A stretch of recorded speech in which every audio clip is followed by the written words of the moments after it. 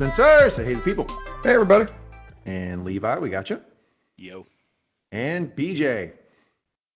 How's it going? This is an episode recorded on February 1st, 2020. We've been off for a while on Whiskey on the Weekends. Last time you heard us, it was our infamous New Year episode. BJ, how have you been since then? I've been pretty well. I was going to say, it feels like a really long time since we've recorded, but it has been a solid month. That's pretty good. I think we were planning on a little bit more episodes over New Year's, but we got drinking, we got playing games, we had fun. So we only had one episode, but go check it out. Before we get going, BJ, anything you want to talk about with Mangum Reads? We, at the start of the new year, we jumped into book 2 of Harry Potter, which has been entertaining, and Spencer has his copy because he's probably going to be reading some more of it a little bit later today. We've been doing a bunch of short stories, and we have our first novel that we're doing, which is Spinning Silver by Naomi Novik, which is exciting. Nice. And Mangum Talks TV, it's Succession. It's great. Check it out. A lot of fun. So, Spencer, what are you wearing? And what aren't you wearing? So, you guys tend to control my mail now in a way that junk mail can't even really attempt to. Control my mail. That's a funny way to put it. Well, it's true. When I wrote down a list of what packages or mail I received in a given week, and in a 7-day period, I received 2 Bloomberg shirts, one of which I'm wearing now. Shout out Mike Bloomberg. 4 tax documents, 3 magazines, and a Biden thong. The last one led to a conversation with Bridget I wasn't expecting to have that day. A Biden thong. I'm showing it now. 1 second. Okay, send me a picture. I'll put it on Facebook. I will send you a picture, but for right now, it is this thing. It's not a particularly big thong. No. Hence why I'm not wearing it, because I was baffled by the concept. That's the reason. Whoa. That's the reason. Okay. Wow. I was really planning on giving it a try, but I don't understand. There is not enough cloth for anything. But yeah. Normally speaking, Bridget goes through the mail, whatever else, and sees all of your packages, and I just hear sighs coming from the other room, and I know something has arrived from you guys. This time she walked in holding a very tiny envelope and said, "Spencer, I need you to make sure that you didn't get this from me." It's like, Is she not a Biden supporter? So, Spencer... there's the supporter and then there's that. We'll just put to the side the fact that you're admitting to your girlfriend committing federal crimes on reported media. Opening your mail. She has existing consent. It's not how laws work. Isn't that something that you continually need to assess and give, Spencer? She is my designated agent for the purpose of mail handling. Is there a legal document that attests to that? Is it AI it's an oral contract. or ALA? I renew it every year. It's valid. Do you seriously have a contract? I do not have a written contract for the purpose of her opening my mail. I have laziness and her willing to get to the mail much faster than I would. Fair question, though, Levi. I was hoping that there really was literally a contract.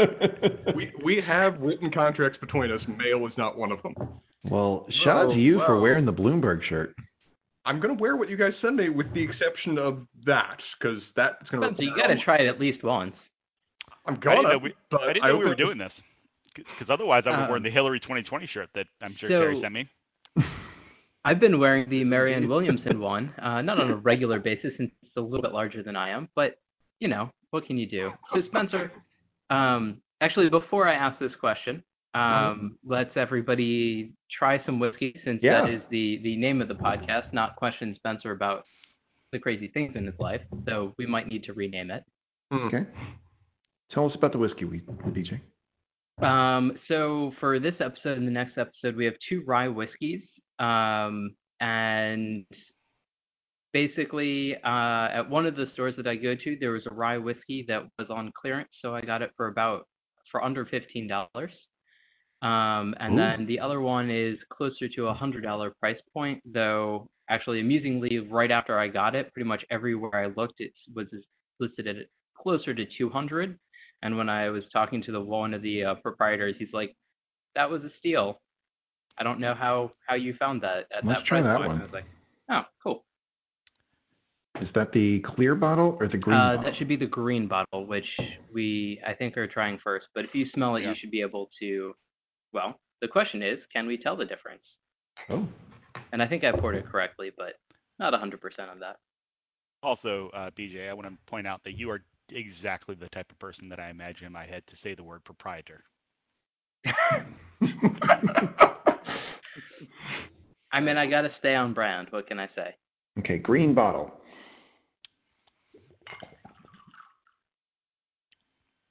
Ooh. It's a little rough around the edges, but for $15, it is a gargantuan steal. Well, hold on. The green bottle, is that the $15? I don't think so, but I might have swapped them. We'll see. Are you going to be able to tell, BJ? I mean, I'm pretty sure you guys should be able to tell. So, I mean, they taste quite different. I'm going to pour both of them so that way I can. Oh. Science. So, Spencer, the question I had, which you may or may not want to share with the world. Oh, when has that ever stopped me? Go on. What written contracts do you have between you and your girlfriend? Oh, well, yeah, not touching that one with 10-foot pole. Okay. Because you did have that lead-in. No, we given that we're lawyers, we regularly write written contracts between the two of us, even for the most minor things, just because we find it funny. Like when we did New Year's resolutions and shared whatever else, we had a written contract that we wrote out, signed. I think we even debated getting a notary in our office to do it, and we hung it on a wall. Like it's just a regular thing we do between each ourselves. Oh, fun. So the green bottle, I think, is the one that's a higher price point. I've tried them both. Yeah, that's. I was 90% sure, but okay, wasn't positive.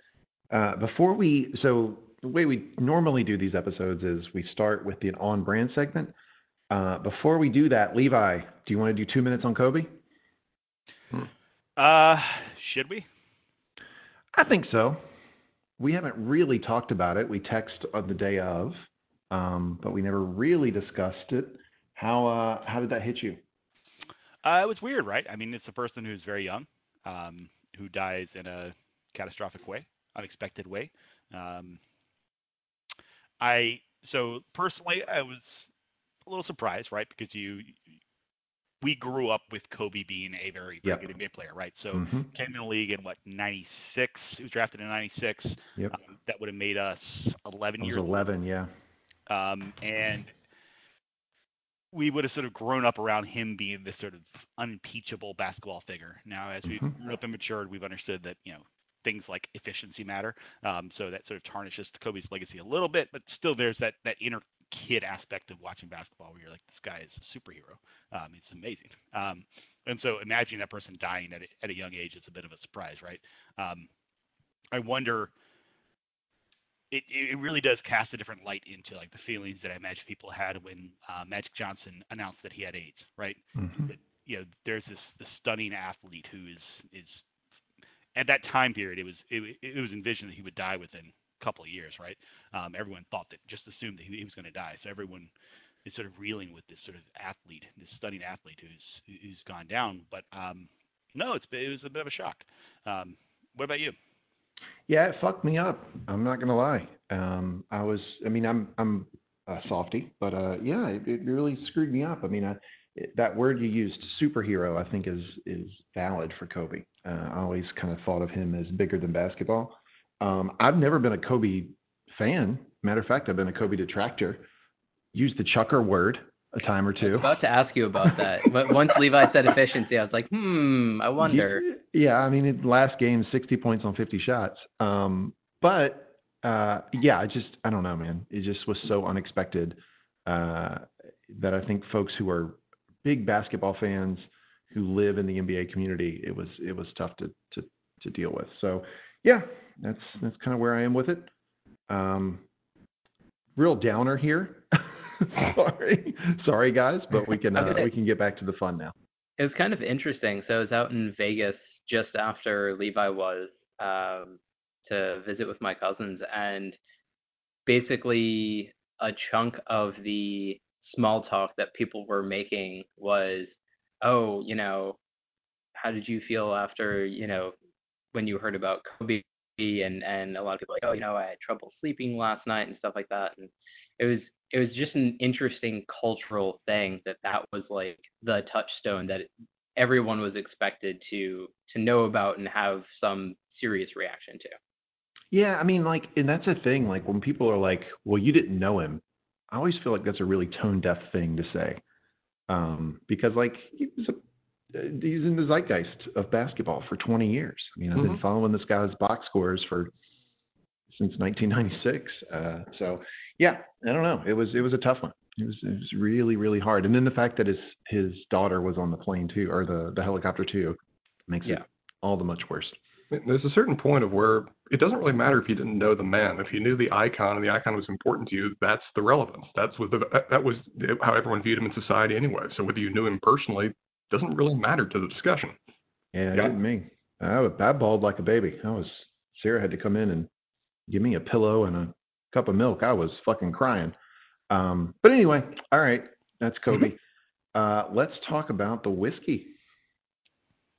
Yeah. So how do you guys like it? Are we trying both or just one then the other? Just the one. Okay. The green one. This, I don't believe this was necessarily recorded.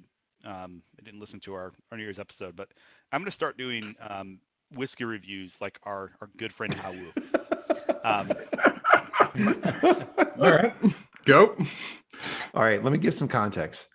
So we Hal decided to do whiskey reviews, not like BJ and I, where we were like, okay, well, that, obviously that was, in a barrel for a long time because it's got some sweetness and color. No, Hal doesn't care about the technical. Hal says things like, well, that reminds me of a fresh morning dew. Yep. And very efficient. This would get me very drunk very quickly. Well, Levi, on those notes, what do you have to say? This has resonance to me as you're drinking a light beer, it's like a Bud at like 7 p.m.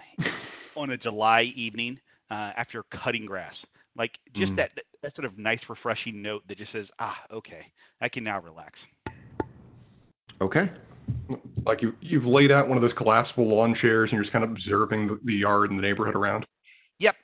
There's serenity involved there. There's this peace, there's oneness, and there's also this sort of refreshingness. There's oneness. A oneness with the grass and maybe the shotgun across your knees. Whatever makes it for you. Spencer. Well, I'm going to continue that trend because why not? There is a definite sense of completeness attached to this. I agree with that idea, Levi. That there is a kind of measure of accomplishment and of finality. Like this is the most zen of rye whiskeys that we've had. It has both the yin and the yang, and a sense of completeness or rye nirvana. It's got a very full flavor that kind of imagine that something has been done, an accomplishment has been finished, but there's a conclusion attached to it, a trailing off, as if the Spencer, you are auditioning for Marianne Williamson Part 2. Someone has to. Okay, so I'm gonna buck the trend here and actually talk about the whiskey. It's a rye, but it's not. It's much more smooth than I normally get with rye. And I can tell you guys, I've recently come around to this idea that I like rye more than bourbon. I just do. Like rye is my favorite whiskey. This is not a prototypical rye in the sense that it's not super spicy. It's very smooth. And the first thing I get when I taste it is maple. It's clearly been aged a while because it's very sweet, but not in a bad way. Not in a sort of like the cheap, sort of Crown Royal way. It's just it's got some sweetness to it. BJ, what do you think? Yep. I really like this. I get definitely the sweetness up front, but then there are a lot of ryes that just are spicy and sort of nutty, like as soon as you get it in your mouth. And this one is like a slow rise after like that first bit of sweetness. And I feel like it's a very rounded and pleasant. And to me, I mean, the name of it a little bit more colors it a little bit, but to me, this is kind of like a good eggnog where it has sort of that like sweetness and spice and sort of that comforting thing in the winter. So not the summer rye that you guys feel like, but I get that sort of pleasant, relaxing trend to it. This is easily for me one of the top 5 best things we've tried. It's very enjoyable. I think, I mean, as if I talked about, as BJ you just said, it's just eminently comforting. I feel almost a full body effect of it, of just pleasantly relaxed after tasting it, and that is just what I look for. BJ, what's the name of this one? So we'll do the reveal, which is it's called the Midwinter Nights Dram. I think Lee, your wife, will appreciate the pun and the reference. Yeah, I think she will. So it's from High West, which we've had a bunch of stuff before. That was the campfire that I teased you with last time, Spencer. Mm-hmm. And it's a blend of rye whiskeys and then finished in port barrels. And it's almost 100 proof, and it doesn't say much of anything in general other than Act 7, Scene 3, which is very sort of on point for it. And then there's a paragraph that I did not read on the back, and a bunch of Shakespeare quotes. So, yeah. I think this is possibly the highest quality whiskey we've had on the pod. Just from like, I mean, because, you know, when you start to get to the $150, $200 price point, for me anyway, there's a distinct difference. And I'm kind of getting that with this whiskey. Yeah. And I think that's I found it at 100, but every place that I've seen it since, it's secondary market for around 2. Yeah. Well, thank you, BJ. This was delightful. Okay. Do we want to go to on brand? Yeah, let's do that. Spencer, do we want to do your on brand first and then end with the 2 or 3 minute for the rest of us, or the other way around? However you guys want to do it, I'm here for your entertainment. Let's start with Spencer. All right. I got a couple options, but I think I'll go with me just demonstrating I'm not aware of my surroundings or basic aspects of grooming, because that feels pretty on brand, I'd say. Okay. As you guys know, I'm not dumb, but I do a lot of things that kind of would indicate that I am. And one of those we've commented before in the cast that I probably don't put in enough care to my appearance, particularly at work. I regularly go to work not even realizing that the elbows are torn out of my dress shirts, that there's holes in my pants, all kind of things. Wait a second. Elbows torn out of your dress shirts? And you wear those to work? Spencer's going to have patches on the elbows of his dress shirts, and it'll be a new style trend. Well, it's often that I'm not consciously wearing them to work. It's that I just put on a shirt and don't notice for a while before I realize that the elbow is torn out. Are you throwing elbows in court? How are you? I don't know how it happens. For my dress shirts, that is the main way they eventually fall apart, is that the elbows just get torn out. I mean, it's happened to 7 or 8 of my dress shirts just the last year. But I will not notice for an extended period of time. Sometimes, I'll even wear the same dress shirt a couple days in a row until a coworker even points out to me because I've not noticed that the elbow is torn out. Hold up. You wear the same shirt a couple days in a row? Yeah, totally. Okay. Wearing an undershirt underneath, it's fine. In Florida. Okay. It's winter. Sorry, I tried to derail you a little bit. It's fine. Go ahead. Consistently. A different example of that occurred recently that was kind of bad, of where I was we've talked many times about various stories about this, like me sticking my head through the wrong hole. There's all kinds of categories, but this was a new one for me. Of where, when I was getting up in the morning, I accidentally cut myself in my arm, and I just kind of dabbed. These things happen. I just dabbed it and went, okay, whatever else. And I put on my undershirt, put on my dress shirt, and just went to work. Not really kind of pondering the idea that if you've got a cut on your arm that you've not put a Band-Aid on or whatever else, it can continue to bleed. And I didn't really realize that about an 1.5 inch kind of square portion of my dress shirt just became very much bloodied. And I had court that day, and I did not realize throughout going to the court and whatever else that the end of my dress shirt was just red with blood. And, that's bad enough. No, nobody commented. I didn't notice. What's worse for me is that I didn't notice that for the next day. The next 2 days, I then re-wore that shirt, of where it was just with the blood. I did not notice. White shirt too. That had a bloody end to it. And since it was middle of winter, it's 75 outside, wearing out a shirt, the shirt was fine to reuse, and I just kept re-wearing it, not noticing till about day 3 that, when did that happen? And then dialing... Spencer, I have a recommendation and a system for you. That if you're going to wear a shirt multiple days, rotate through like 3 throughout the week, and so you're not doing the same shirt day in and day out. And that way, maybe you have a little bit more time to recognize a stain and your coworkers that, clearly Lee is not one of your coworkers because he would have called you out on that like week 2, maybe. Oh, yeah, absolutely. 3 days in, maybe. As we've discussed, my level of consciousness in the morning to kind of plan things out is kind of minimal. So does your secretary not have spare shirts for you? I feel like this is very much a job and can't remember his assistant's name. Situation where, she just comes in with a fresh suit and it's just like, why have you been sleeping? From the West Wing, yeah. 3 days? Yep. No, I've got a variety of reserve items in my desk at work. Dress so far is not one of them. I'm really surprised. I feel like that would be like Lawyer 101, like keep a spare shirt like hanging on the back of your door, maybe a sport coat or something like that, just in case. Spare blazer, spare tie, because me, extra couple pairs of socks that just happen to be around my desk, and are all dirty, or are they all just dirty. like scattered singles? They are not spare socks. Those are socks that have fallen dirty, off. Dirty socks.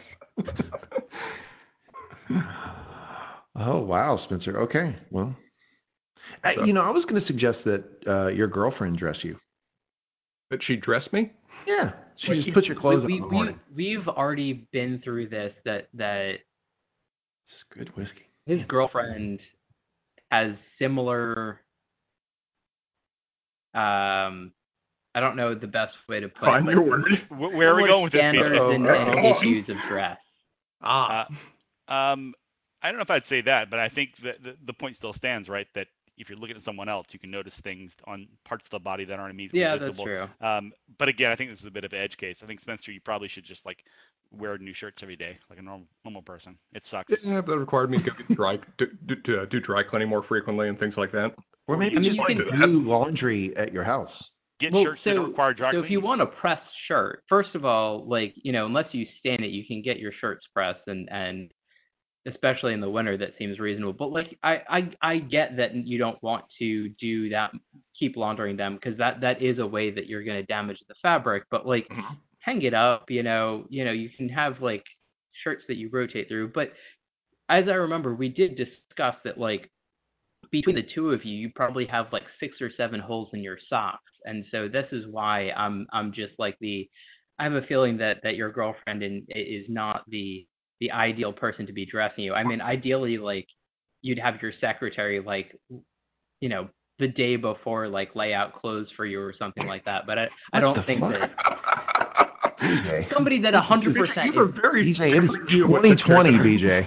I know it's 2020, but like we've already talked about, like the Mad Men-esque secretary relationship that Spencer has, where it's like, oh, do I have a meeting tomorrow? Any meetings tomorrow? Oh yes, here's your list, Mr. Leash, of the meetings that you're gonna have.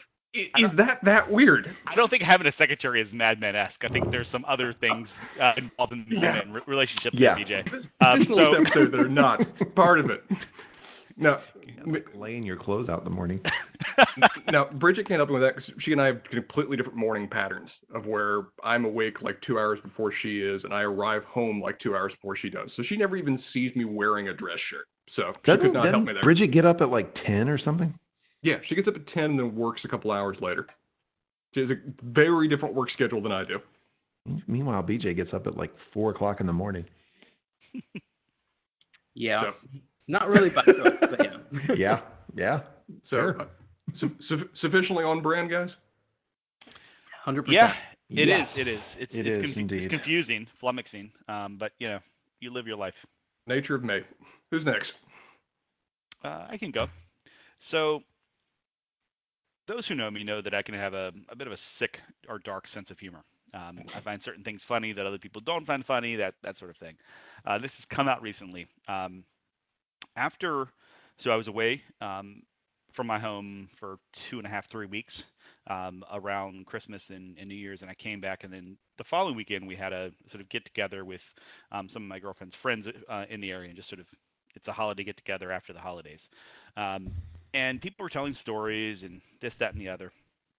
And one of her good friends, actually one of her best friends growing up, told a story that caused me to laugh in such a way that was just entirely inappropriate and uncomfortable. So she's telling a story about how she was on the precipice of, being held back a year and entering kindergarten a little bit late or starting kindergarten earlier. That happens to a lot of people. They have to make that decision. As a consequence, though, she started early. She was a bit behind some of the students, right? Initially, there's this sort of catch-up period. You're not nearly as mature, not as mentally there.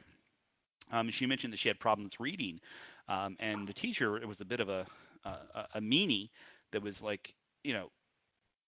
and context for the school had sort of the high achievers, the average students, and the slow kids. They were broken into different groups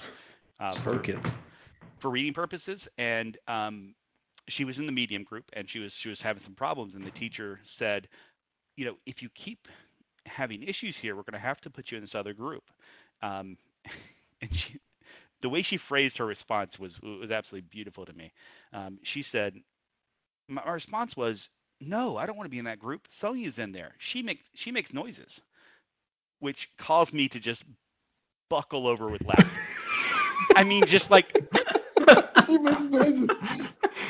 I know exactly what she means. That's the point. Is that it took me a split second for me to realize what she was saying, and then I just started giggling and giggling. And I'm talking about giggling for 30 seconds. Like the conversation is really gone, funny. And I'm like trying to hold it back myself. And my girlfriend's looking at me just like, what is wrong with you? And I'm like, she makes noises. Don't you get it? I mean, but that's like stand-up comedian joke. Like that's like a great, really funny.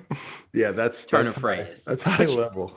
Which is even more beautiful in context because this is not who she is, right? Like she's a blunt, sort of direct woman, but she's not overly mean, overly callous, overly funny in any sort of unique way, right? She's just an average person in some ways, and she said it so offhand that I was like, "Oh my lord!" That got me. That's funny, Levi.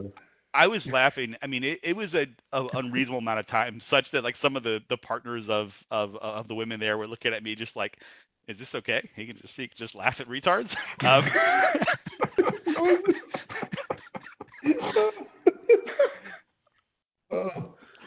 But it's probably like a memory that she had of like what she said and how she thought about it and like didn't readdress it.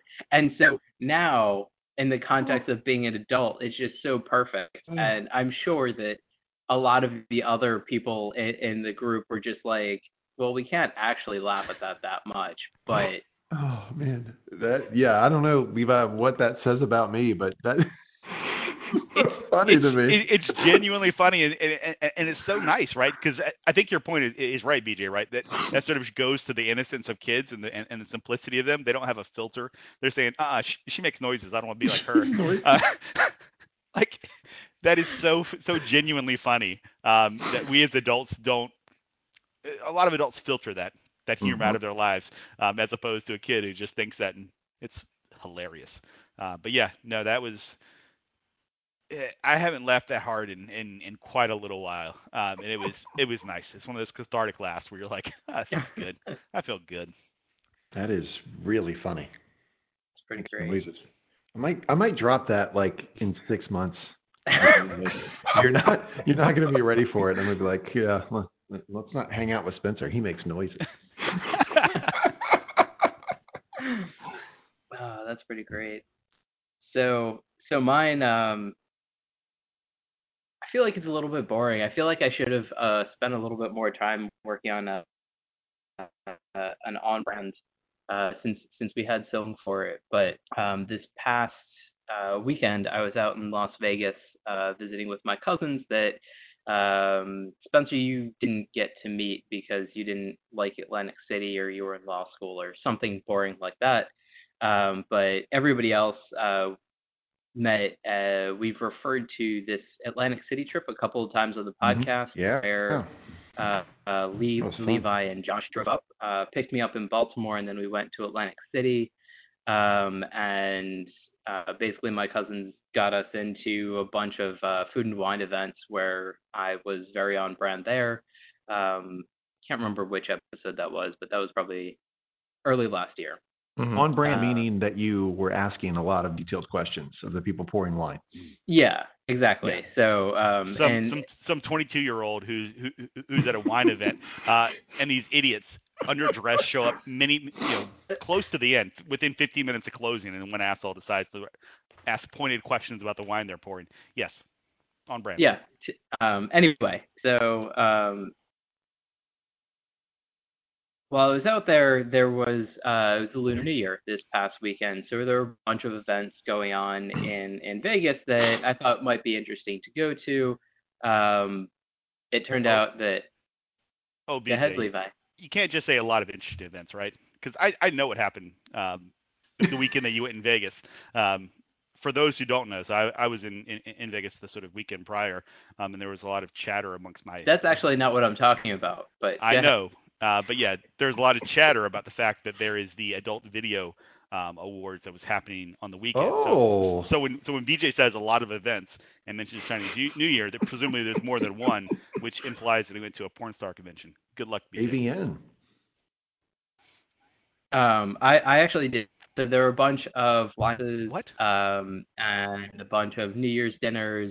Line dances. You said line dances. Lion? Oh. Like the Chinese lion. Oh, okay. We all heard line dancing. I thought you were doing that. Sorry. I was is that a Chinese thing? I didn't know. In SoCal. Anyway, and so I was discussing going to some of these with my cousins, and they were just like, well, I don't know how I feel about it because of the coronavirus outbreak from that started in Wuhan, and there are going to be a lot of presumably Chinese nationals there. It might be a place that's going to be. We're getting racist. Is it racist? Maybe.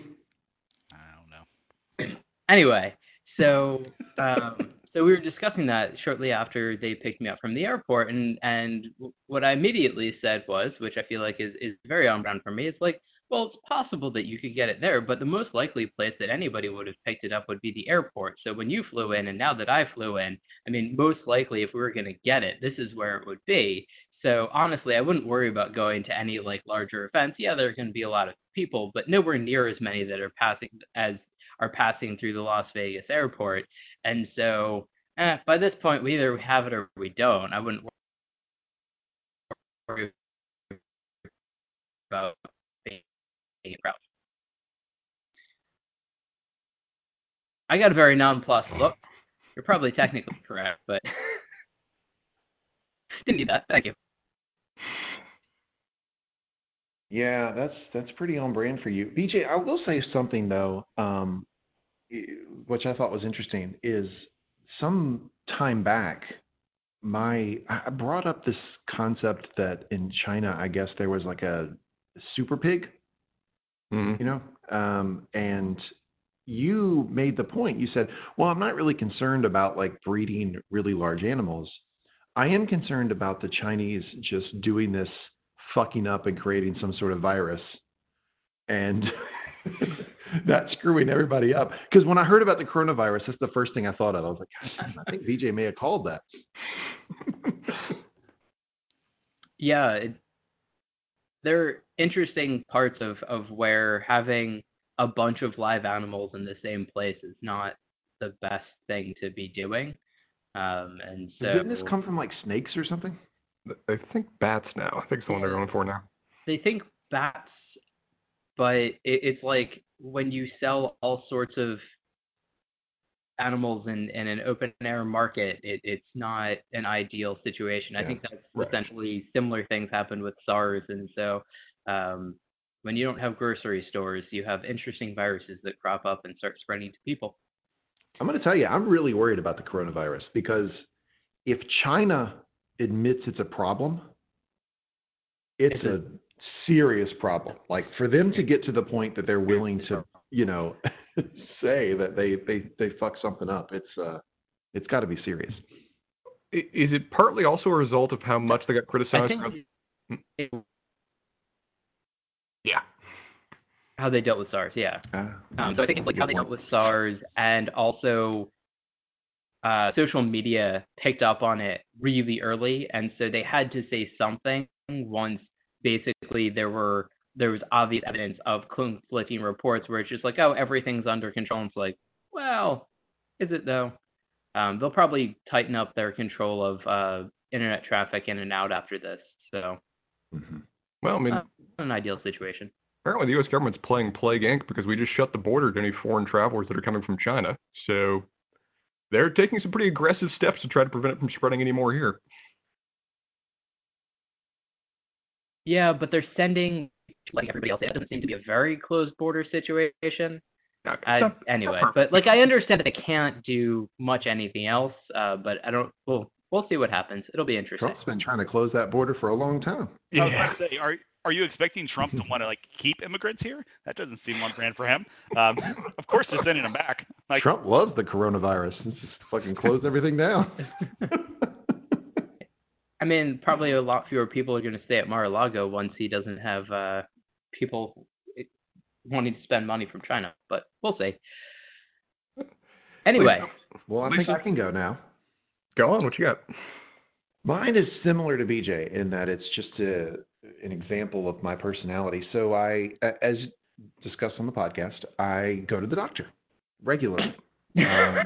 I am a big proponent of this. You need to go to your general practitioner. You need to get your labs done every 6 months. And I was at the doctor this week, and I think she asked if I was planning on traveling, I think. And I said, well, the only thing I have planned is Orlando in the summer to go to Con of Thrones. And I used this as a segue to start discussing a primate sanctuary there called the Center for Great Apes. Mm-hmm. Which, as you do. I like how you're preaching to your doctor about big causes. I know. And she, God bless her, because she hung in there with me longer than she probably should have. And I started explaining that the Center for Great Apes has Bubbles, which is the chimpanzee that Michael Jackson had. And I used that as a way to launch into a rant about how you should never keep chimpanzees as pets. They're not pets. What happened to Bubbles is just absolutely unfair and catastrophic. And by the way, Bubbles hates cameras now because Michael Jackson took him to Japan and he had tea with the prime minister of Japan, and he should never have been in that situation. And finally, my primary care physician was like, okay, all right, yeah, but we need to get back to like what we're doing here. Yeah, what was she doing while you were saying this? Nodding, sort of like, sure. This is I have have 7 minutes sectioned off to establish a rapport with my my patient, and it's 7:35 now. So can we get back to your history and planned travel? You went at least 7 minutes on the pet trade with primates, on Bubbles' history, and on how great it is that he now lives in Sanctuary. There you go. I don't think I've ever had a 7-minute conversation, period, with a doctor about any subject, ever. I think that you might be getting a PA from now on. I will. That's true. I'll never see that guy again. But I did. I mean, I in retrospect, like, I think I bullied him into the conversation because I was like, and another thing, you can't have these. They're not pets. I mean, honestly. I mean, like, and I was just going on and on. Isn't this your new doctor, too? Did you just switch doctors? Yes. This is your introduction to this doctor. It's my second visit, yeah. You're going to get a psych referral next time? So, yeah, that's me. I go to the doctor and I preach to them about the importance of primates. We're totally all going to that sanctuary when you all come down, right? I mean, look, I've given enough money. I get a VIP tour, so you guys can come with me if you want to. Is the VIP tour like behind the scenes, or is it like even less so because you're not trying to disturb their habitat? I do not want to go behind the scenes. I want to be in front of the scenes as much as possible. Yeah, I don't want to be close to them, really. I just want to make sure they're okay. But yeah, no, I can schedule a tour anytime I want to.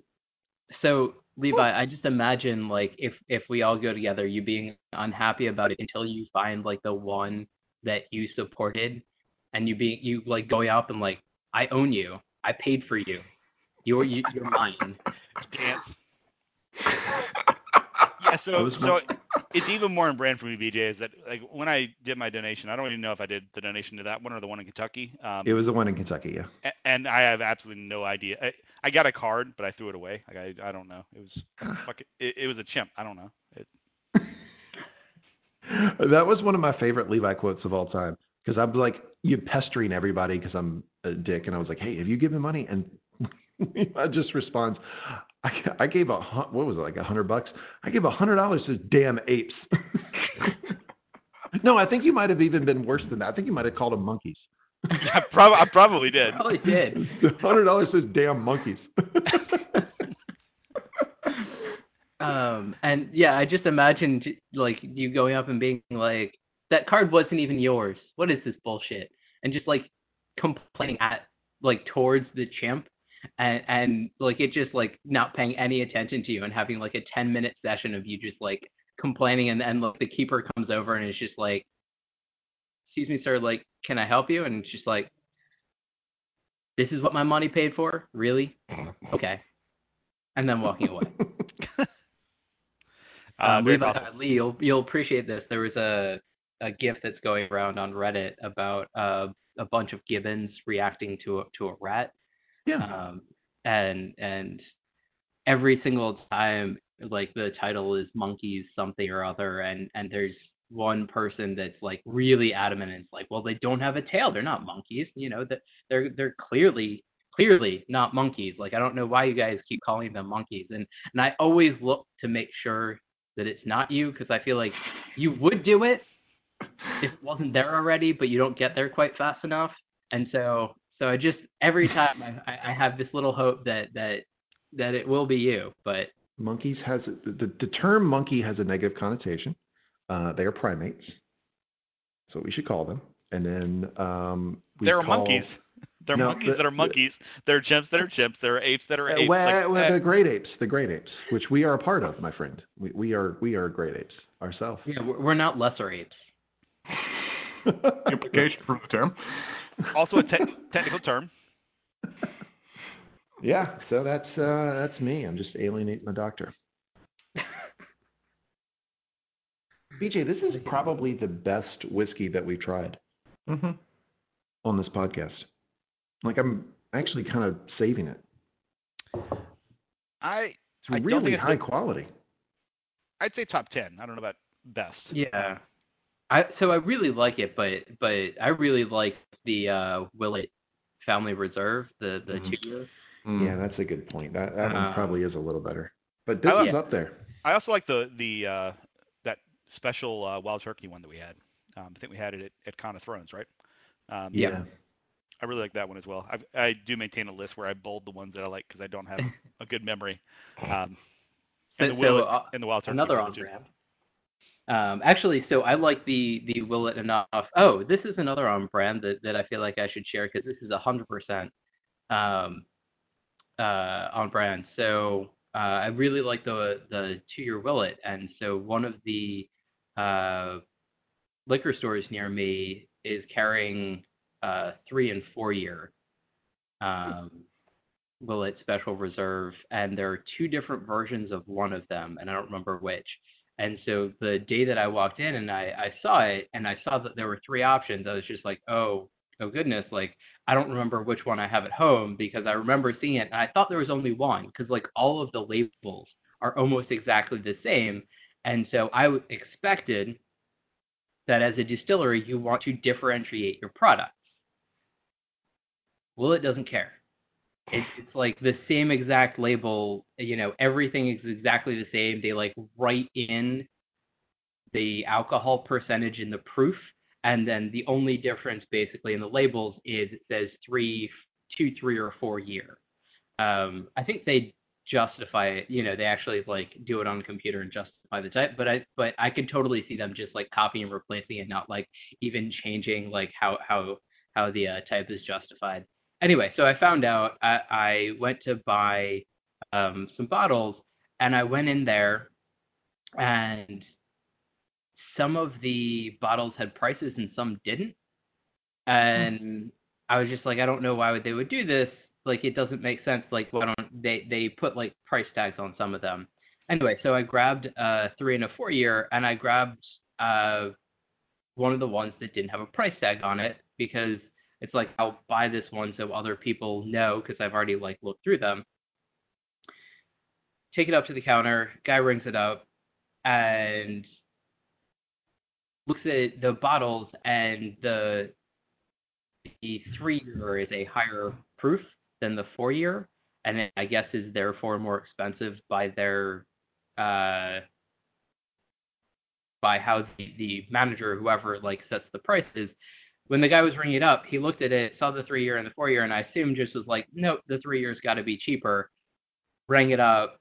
I paid for it. Like after I walked out, I was like, wait a minute, that's not right. I'm not going back. So I was like, I don't know. Well, I will tell you that I've had multiple coworkers who now listen to the podcast ask me where to get the Willet, because we were raved about it so much on the pod, and I have to explain, well, my friend's from Boston. Yeah, we don't have it here. Yeah, that's a big letdown for everybody. I mean, depending on how much like your coworkers, we could probably figure out a way to send out some of the 2 years since I did. I don't like them that much. Okay. I'm pretty sure. I was fairly sure that was what you were going to get at. This is your staff, sir. No, not my team. My team doesn't care about the pod. Really don't. It's just other tangential people in the company who are interested in whiskey. Gotcha. Okay, anything else we want to discuss before we wrap up the first part of this recording? I think pretty good. Okay, cool. All right, well, thanks, everybody. This has been part 1 of Whiskey on the Weekends, recorded on February 1st. Enjoyed it.